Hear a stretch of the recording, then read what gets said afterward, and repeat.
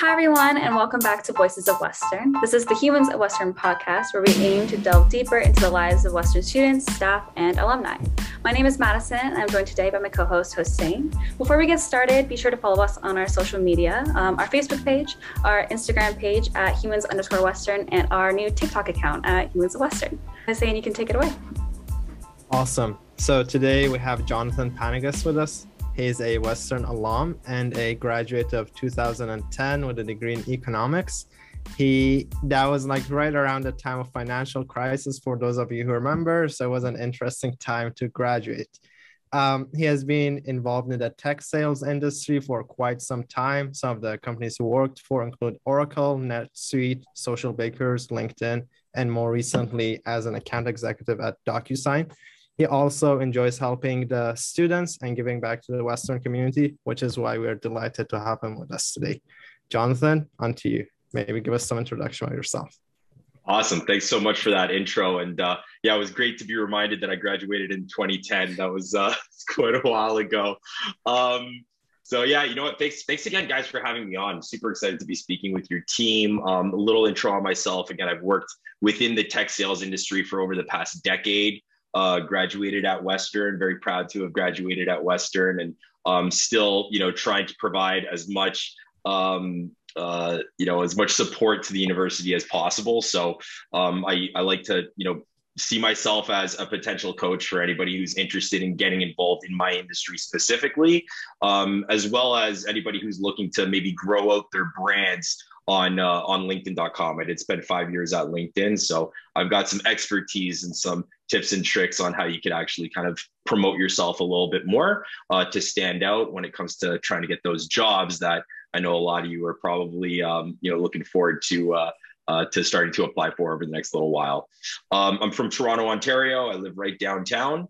Past that, I'm looking forward to just having a little discussion around my industry and, for those interested in tech sales, how you could get involved in anything from software to hardware, from startups to large enterprises. So with that, why don't I turn things over to you and we can kind of get started. To begin, so you studied economics at Western, and as an economics major myself, I definitely think we have some similar experiences there, but a lot of people tend to pursue jobs in finance or banking. And so I'm interested in how you entered the tech industry after graduation. Yeah, so as mentioned kind of on my intro, I graduated in 2010, which meant I was studying economics right during the mortgage crisis and during the recession. Cool thing about that is you got to learn a lot. I mean, we actually had professors come into class and basically like throw the book away. I remember we had one professor specifically who, told us not to purchase a textbook for the second semester because he didn't want to teach us what he had been taught because nothing, no longer applied. So it was an interesting time for sure. I think, graduating at the height of a recession, my original goal when I joined Western was to get into banking. I wanted to get into financial services, maybe, kind of climb the ladder and one day get to that investment banking tier. But those jobs weren't as attractive in 2010. So while I was at Western, I actually had a small startup. And my main kind of contribution to the startup was sales. So I'd started selling at a very, very young age. And at around the age of 20 years old, I actually had some at-bats with, some very, very well-known prominent CEOs across Canada and across North America. So I think that kind of helped me build a little confidence in the sales skill. When I was studying economics, I also had this, infatuation with the market. And there were so many different kind of macroeconomic anomalies happening across the globe. So, really kind of keeping a close eye on the stock market at the time was super exciting. And one thing that I noted was tech stocks didn't seem to be crashing like everything else. Certainly not like banking or even manufacturing stocks, which were absolutely just tanking at the time. So I started following a lot of the major software companies out there, namely companies like SAP, Oracle, and Microsoft, and then even hardware companies like Apple. And one stock that I really kind of became infatuated with was Oracle. And I noticed that, this was one stock that just continuously outperformed year over year. And, in that time when a lot of companies were really strapped for cash, they were actually acquiring really, really large companies. A couple of years after I graduated, they actually made, I think at the time, their largest acquisition ever of Sun Microsystems. So really starting to dominate kind of the hardware game as well. I was fortunate to have built kind of a little consortium of mentors. Sitting down with these mentors, I kind of positioned the idea of getting into software sales and starting kind of right at the bottom in what's known as business development. Today there's a couple different terms for that same role. A lot of companies call it sales development as well. I decided to kind of jump into the software sales world, and I took my first position with Oracle at that business development role. So that's kind of how I got to this game. Ever since then, I'm very, very happy that I made that decision. Wow, that was a lot of great experiences that you had there. I guess one thing I'm interested in learning more about is you said you were 20 when you were doing the sales portion of your startup. Was that during university? Like, how were you able to manage that or even get started with that? Yeah, absolutely. So I think like a lot of students out there, a lot of students go into university wanting to be an entrepreneur. And I was certainly of that mindset. I didn't want to work for someone. I wanted to make my own job. At that time, I had a startup that was really focused around the clean tech space and had some, phenomenal angel investors involved in that company as well. Basically I was able to balance my time through passion, I would say. So just being really, really passionate about the idea and about the potential of where the company could go allowed me to, have that kind of extra little bit of energy that you need amongst, both trying to juggle your curriculum or your class schedule, studying for those midterm exams that I know everybody's going through right now, and also having, quasi social life after school. So I'd say passion was probably the biggest motivator, really trying to become that entrepreneur was something that I think pushed me day in, day out. Interesting. And I'm sure you learned quite a bit from, starting your own business and stuff like that, especially during your undergrad. Hossein and I have talked a lot about how, we're in our undergrad doing our degrees, but at the same time, you're learning so much outside of the classroom as well. And I think that's something a lot of people don't realize when they go into university. And so I'm kind of curious as to like what skills you are developed in your undergrad that you found most like transferable into a professional workspace. Yeah, definitely. And you're referring to kind of like the economics training and that kind of stuff, right? Yeah. So, again, going into university, when I decided to go into economics, I thought this is perfect for banking and for financial services. But now looking back at things, the applications are really kind of endless.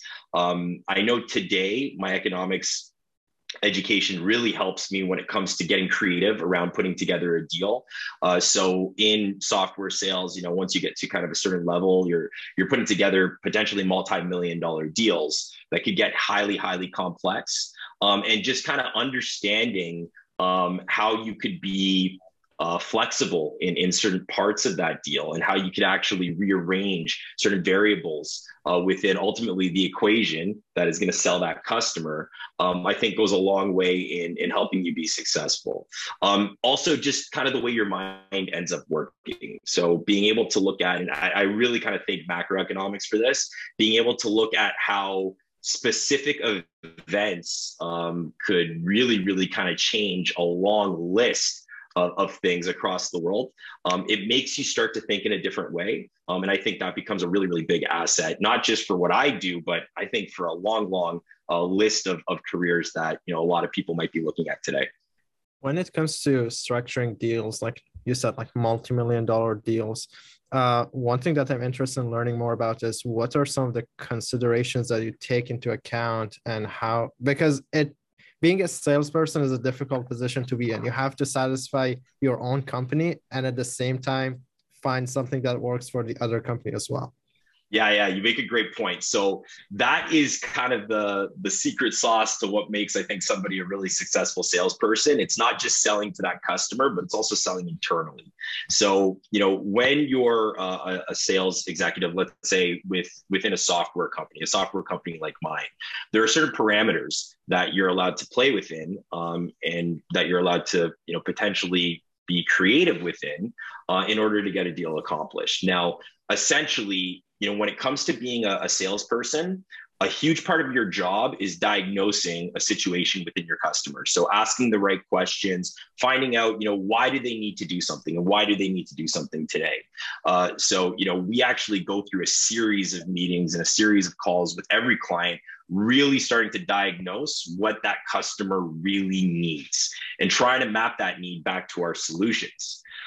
So in doing that, right, that's kind of phase one of putting together the deal. Once we've identified this customer has some pain or has an issue that we could solve, we now kind of take that information and we map it back to our solution. We then put together a solution which is going to help that client and obviously, not just help them, but also provide them with a very strong ROI. And then the back end of the deal is figuring out what their budget is, how they might be willing to open up that budget and what other parts of the organization might be able to add to that budget. And then finally, taking all of that information and essentially selling it internally. So figuring out a way to make this happen under the parameters that we're given to work with it.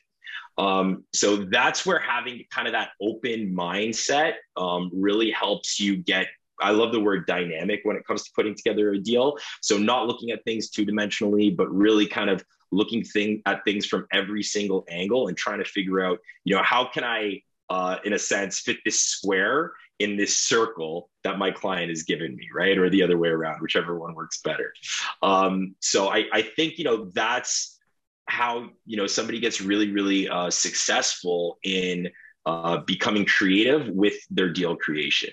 So again, it's not just selling to that customer, it's also selling things internally and trying to figure out how can I make their needs and what they're giving me happen within my organization, and obviously happen within a way that is going to make us, a lot of money on the deal as well.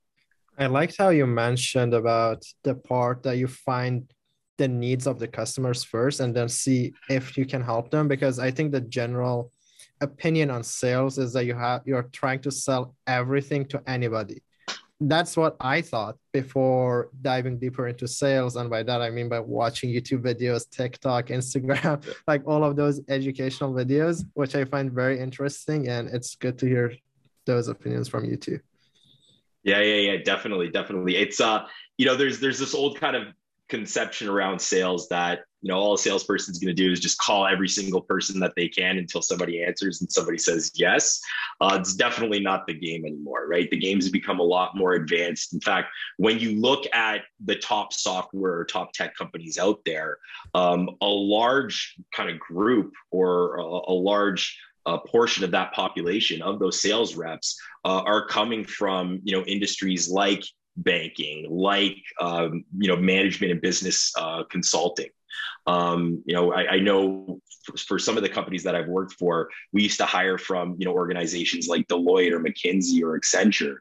So, really having kind of that client first mentality, and having that ability to, again, diagnose a problem and figure out, what type of pain is this individual or is this company really feeling, and how can we create a solution to help fix that pain. So, I definitely would say the brand of sales is starting to change. And for those in this industry, it's really night and day from, I think, some of the images that people think about when they think about the sales industry. Yeah, that's an interesting way to think about it. It's almost like a puzzle. That's what I was thinking about, like as you were talking about it. And so would it be fair to say that like no two business like sales deals are ever the same? I feel like there's always learning involved, like as you're working out a deal as well, which I think is really interesting about the sales industry specifically. Yeah, absolutely. And I think that also comes from, how complex is the product that you're representing. In my case, as an example, at DocuSign, we've got hundreds of different products that we represent and that we're continuously developing. So you're right, no two sales are going to be the same. In many cases, you have to try to configure not only your pitch, but also your solution in order to, be that right solution for that customer. So, I think that's another kind of part of what makes this industry so exciting. It's the ability to have new conversations with new people every single day and figure out new problems or new solutions for problems that your customers are facing. Now, is there some motions, or are there some motions that you can replicate? Absolutely. There's definitely certain things that work better than others. And when you inject those best practices into your day-to-day cycle, it's just going to make you that much more successful. But I think that's that's the case with any type of role that you take on, right? You try to find out what works best, and you try to create, scalability in that approach so that, you're not working necessarily harder, you're just working a little bit smarter. One other thing, so for sale, in order to be a successful salesperson, you have to know a lot of people and a lot of departments, all of those things. So I'm curious, how do you establish those important connections within the people in your industry? Yeah, you can definitely think about mentors as well at the same time. Yeah, absolutely. So maybe I'll take that in two parts. One, how do you build out your network? Because your network is extremely, extremely important. And I'll speak from, somebody being in tech sales, but I think it's important for almost any role that you might take on. So growing your network should be, I'd say, one of the top 5 focuses any students have, as they're getting towards that graduating year. And there's so many easy ways that you can do this. One, leverage the network that you have being at the University of Western Ontario. It's an absolute no-brainer. So this is something that we talk about in some of the workshops that I've done with the university over the years. Going through, let's say, kind of your top 5, your top 10 dream jobs that you're looking to have one day when it comes to planning for your career. Going to LinkedIn, opening up those companies and saying to yourself, or just literally there's a button that you click on that says Western alumni, find out who works for that company that went to Western. It's so easy. It literally takes 2 seconds to do. And then once you do that, you're able to actually start seeing the alumni that you have a very strong commonality with, the commonality that you both graduated from the same school. In fact, psychologically, this is something that people really take to heart. So when you message somebody on LinkedIn, you're about 50% more likely to get a response from them if you graduated from the same university. So when you think about just that one success rate, reaching out to these people at that company that you want to work for and asking, can I buy you a virtual coffee? Or hopefully in the next few months, can I buy you an actual coffee when we get back to normal? That goes such a long way in allowing you to, A, learn from that person, right? Learn from somebody who was maybe in your exact same situation not too long ago. Learn from somebody who works for the company that you're interested in, or one of the companies that you're interested in working for. They might even have the exact position that you'd like to have at their age, or maybe you want to have that position at a younger age. So being able to again, leverage that connection, learn from them, is, I think, a huge way that you're able to start expanding your network quickly. A lot of these people might even turn into mentors for you, right? So I'll tell you, at least, I'm 34 years old. When somebody reaches out to me on LinkedIn, and this happens quite frequently, where, they're asking to learn something about my career, I'm always going to take that call. I might be a little bit busier at certain times of the year, so I might push it off, but I'm definitely going to take that call. And especially if they preface that message with the fact that they're graduating from Western, or they recently graduated from Western, I'm just going to be that much more inclined to help them. So, again, I think this is a best practice that students should be really leaning into. Not only are you going to learn so much about that role in that company, but you potentially are going to get a mentor. And then, the last point I'll make, and this is probably the most important point, if that conversation goes well, not only have you made, a new connection within that organization that you want to work for, but that person can now refer you into that company. All right. And I know specifically in the tech industry, for some of the, let's say tier 1 tech providers out there, it's much harder to get hired without a referral. Much harder. All right. In fact, for a lot of companies out there, only 10% of their new hires come from an external hire that didn't come in through a referral. All right. So being able to build that connection and get that referral, I think goes a long way in helping you, get that job one day. And even if you can't get that job right out of school, cultivating that relationship over the years as you start to build up your experience, you're only a couple years maybe from getting that referral and ultimately getting that job with that company that you really want to work for. Now, kind of going back to that second part of your question around the importance of mentors, I think this is an extremely critical part of anyone's career. It's something that you don't want to waste any time when it comes to actually building. When I was at LinkedIn, we actually had a term for this. We called it your personal board of directors. And I really love that term because I think it resonates well with everybody. If you just kind of, envision what that looks like, right? A boardroom of individuals whose business is you, and who cares about you. I think that's something that, again, you should be looking to start to establish while you're in university. There's a couple of ways that you could do this. I already mentioned one tactic that I think works very very but even look inward, right? Look at friends and family.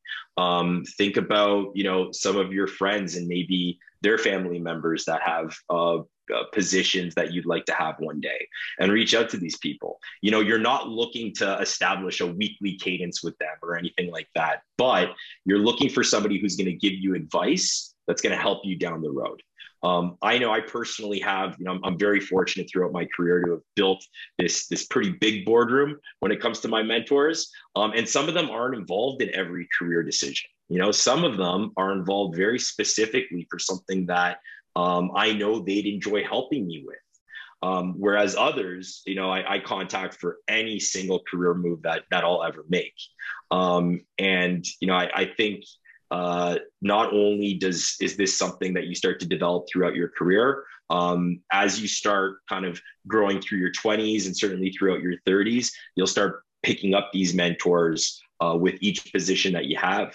You'll find them both socially and professionally. You'll probably end up working for some managers who just went that extra mile for you, and who actually cared a little bit more than the average. This is somebody that you might be able to add to that board of directors. Another piece of advice that I definitely want to give is don't think about this so formally, right? This doesn't have to be a formal relationship.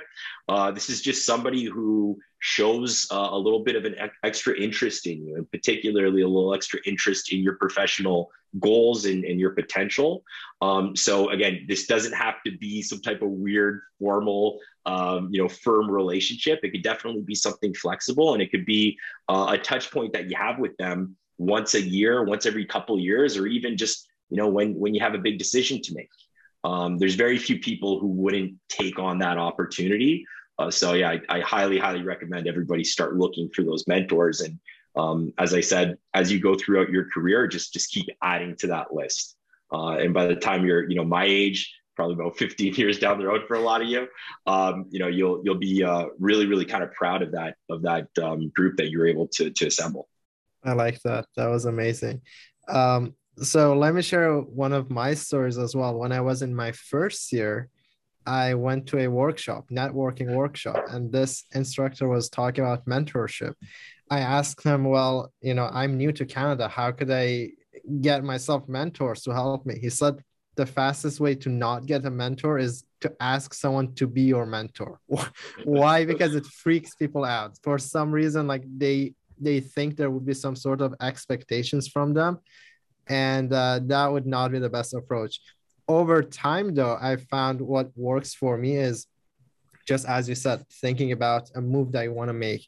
Who are the first people that come to your mind, and how comfortable you are reaching out to them? If you're comfortable reaching out to them and you think they would be able to help you, those people might not be formally your mentors, but if you repeat the process maybe 2 to 3 times and then continue giving back to them, I think it's fair to say that this is sort of a mentor-mentee relationship being established. So that's one thing. And the other thing, so I loved how you mentioned about the LinkedIn feature on viewing the school alumni. One thing I discovered last year, which is huge, is that you could also filter by their program that they completed. So I'm in Math Sci, I want to go into tech. it's not a popular transition for med sci. Like they usually go to medicine or dentistry, those fields.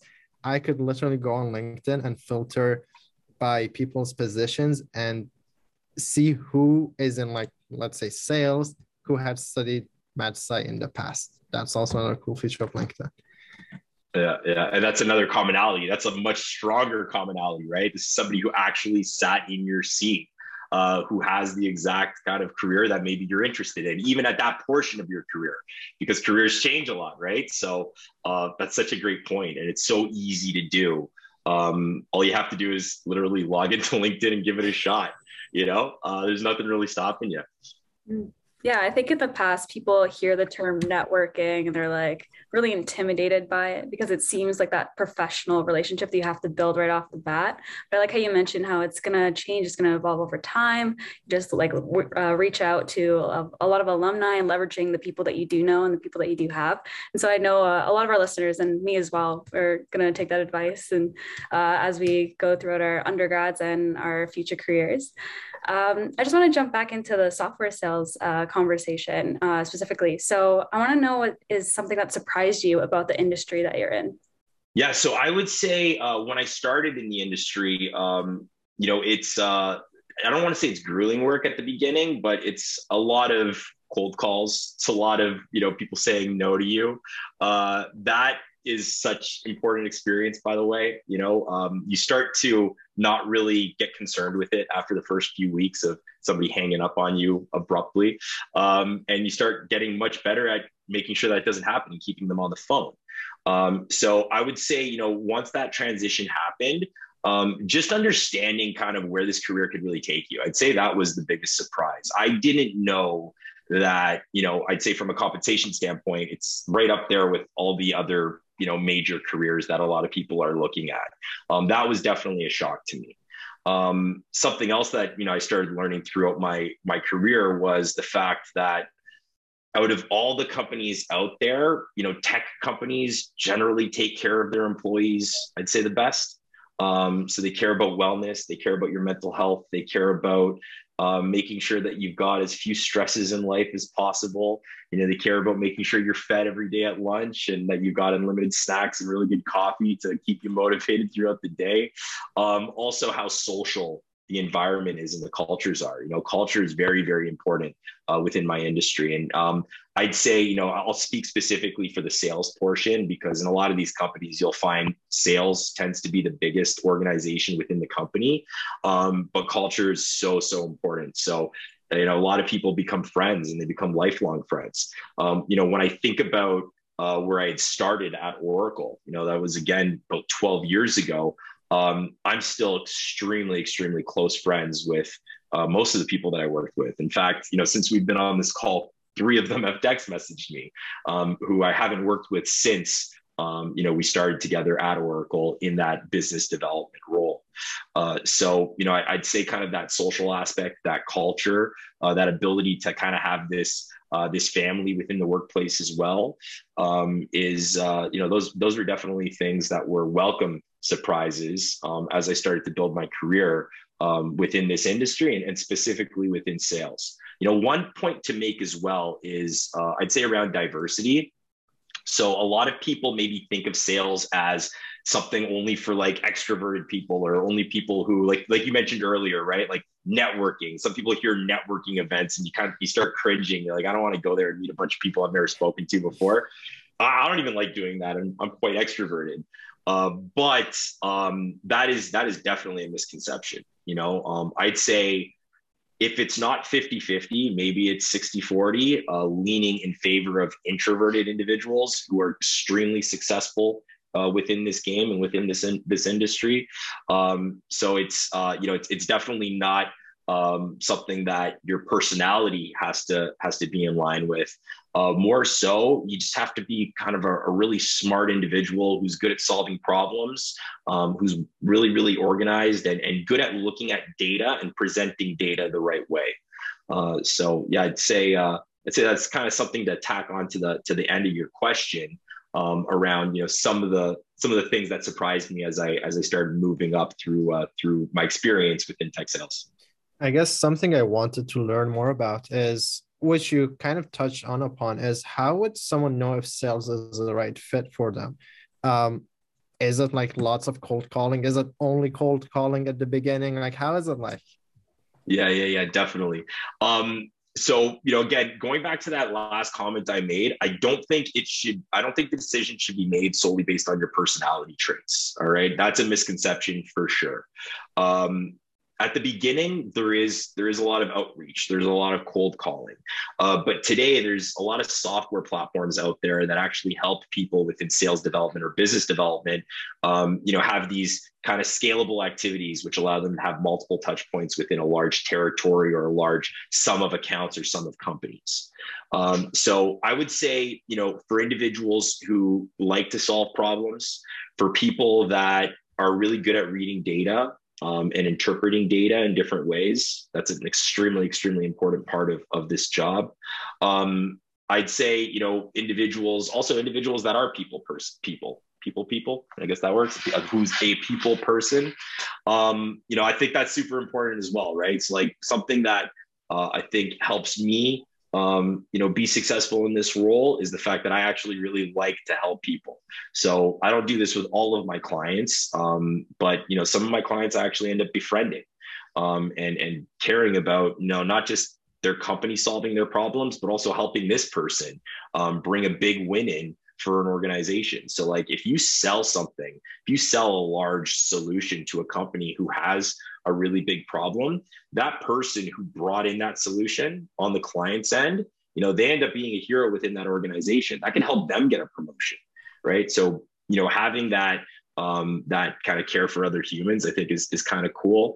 Wanting to become a part of a team is also something that's very important. When it comes to different identity profiles within sales, there was this one identity profile called the lone wolf. And the lone wolf was essentially a sales rep who just wanted to do everything by themselves, right? And thought, I'm good enough to get everything done. I don't really need the help of a team. That has completely gone extinct. So that no longer applies. Today, like selling is really a part of leveraging a larger team and collaborating across that team. So I think people who like that team environment would really love this industry as well. So I'd say those are some of the main things to look at. But yeah, at the beginning, get ready for some rejection, get ready for a little bit of a heavier lift when it comes to those prospecting activities. But once you get kind of further down that road of experience, the prospecting starts to melt away and you really start to focus on strategic initiatives every single day. And that's when the job gets really, really fun, because now you're really, really just focusing on strategy. And you've got, individuals who are on your team who are helping you with some of those other activities. I guess just a follow up on the lone wolf example that you gave there.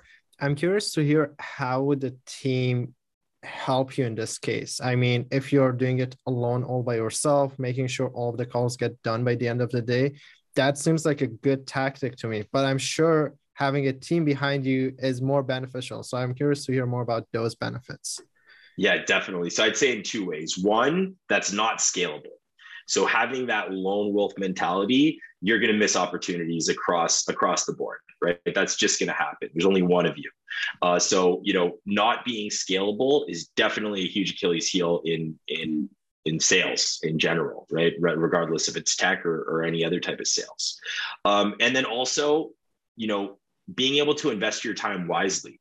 So being that, if you're, let's say, the account executive or the account manager who's managing that relationship with the client, who's really working on trying to get that deal done, allowing people who have the skill sets, who have developed those skill sets throughout their career, to take on the other portions of that sales cycle, and really kind of be the all-star within that part of the team.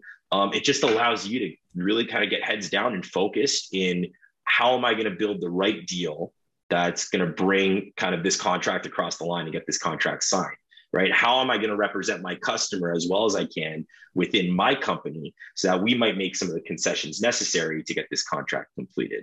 So again, leveraging that team and collaborating, it just goes such a long way in making sure that you free up your time to focus on I'd say, what you'll enjoy the most about this type of role, and that's really being strategic.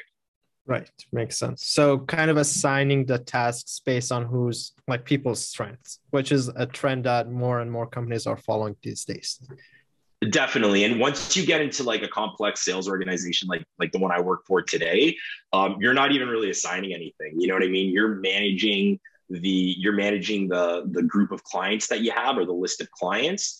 But everybody else is kind of a master in their own domain. So like they're coming in knowing exactly what to do at each portion of that sales cycle. So, some of the roles that I work with a sales development manager that we actually call marketing development managers. I work with a solutions engineer who is an absolute expert when it comes to the product itself, is able to have those highly, highly technical conversations at the CIO level that, I don't have the education or the experience to actually have. I work with a renewal specialist whose focus is mainly on ensuring that if anything is going wrong with the customer coming up to when they have to actually renew their contract with us, they're going to be kind of the first people on the ground to help solve for those problems and make sure that the customer is leveraging the platform to the maximum of its capabilities. So it's really kind of being able to maybe help keep those people organized within the account, but again, just trusting them to do what they do. And, again, focusing on the kind of the overall strategy on how you're going to get this deal completed. That's kind of what's going to make you successful. And ultimately, that's going to give you longevity in this career as well, right? If you think about that lone wolf example, like I got to tell you guys, sometimes this job gets exhausting. It really, really does. Other times it's super refreshing.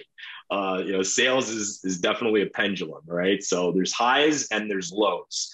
When you lean on the team to help you with every single deal, they also carry the burden of that deal as well. So you're not just carrying that whole deal on your shoulders. It goes a long way in making sure, quarter over quarter, year over year, you have the energy to keep going. So I just have one final question. It kind of brings everything full circle. And I love to ask alumni this specifically. It's how did your Western experience kind of shape who you are today? And I guess also, do you have any final advice for current Western students? Yeah, definitely. So I loved my time at Western. I really, really loved the school. I think, Western did a bunch of things for me to shape who I am today. It gave me a phenomenal world-class education. It gave me even a social aspect to who I am, right? Being such a social university with so many opportunities to meet your fellow students, whether, it's inside the classroom or outside of the classroom. I think that helped me build up the personality that I have today. And also, just providing those resources that they give you while you're there and also while you're alumni, just help kind of propel you throughout your career. I brought up that example earlier, and I brought it up a few times on how you could lean on the alumni network. I've done that throughout my career. I've done that as a sales rep to get meetings with companies because an alumni of Western works at that company. And that type of stuff works, so being able to lean on that alumni network. I think today, within the active workforce, at least on LinkedIn, there's over 200,000 Western students who are actively working mostly within a white collar job on the LinkedIn platform. It's a lot of people that you could leverage. It's a big, big network that you could leverage throughout your career. So I'd say, those were some of the things that Western instilled in me. And, some kind of final advice that I would give to any students listening, don't be scared to reach out to anyone for help. Like if you're interested in having, a career that somebody has, all you got to do is send them a message. Don't be weird about it, kind of to the point that you made earlier. Don't try to make it this kind of formalized conversation. Just kind of be light, just be loose with the messaging and just approach it from a friendly angle and just ask people for help. Generally, when you ask someone for help, they're going to be very, very happy to help you. I think particularly when you're trying to juggle a full class load, when you're trying to juggle maybe midterms and coming up, your finals, this might seem like something that's overwhelming to take on. literally takes maybe 20 to 30 minutes of going on LinkedIn and sending out some strategic messages to people that work within the companies that you want to work for. And you'll be shocked at how far it goes. So I'd say that's my advice. And then the last piece of advice is kind of really soak in your time there, soak in your time as a student as well, because it goes by very, very quickly and we're always kind of rushing to get within our careers. But, once you get to my age, you kind of wish you could go back for, maybe a week or two, just go back in time and just enjoy it a little bit more. So yeah, enjoy your time there as well. That's some awesome advice. Thank you, Jonathan. And yeah, leveraging the value of LinkedIn is huge. I wish someone had told me that earlier, but I still have time. It's fine. And I'll try to enjoy my last few weeks at Western. Yeah, thank you so much for joining us today. I learned so much about your industry and networking. And yeah, I know I'm going to take that advice as I go throughout my career after leaving Western once again in a couple of weeks. So awesome. Yeah, guys, thanks so much for having me. This was a lot of fun. If anybody, listening has any questions and they want to kind of follow up on some of the points that we made in this discussion, feel free to put them in touch with me. I'm always happy to help students at Western or even Western alumni. And yeah, definitely enjoy your last few weeks. I know it's coming up. April's around the corner. So, enjoy your potentially your last month or two at Western. Yeah, so thank you so much, everyone, for listening to this episode of Voices of Western. Once again, be sure to follow us on our social media. And yeah, we'll see you next week.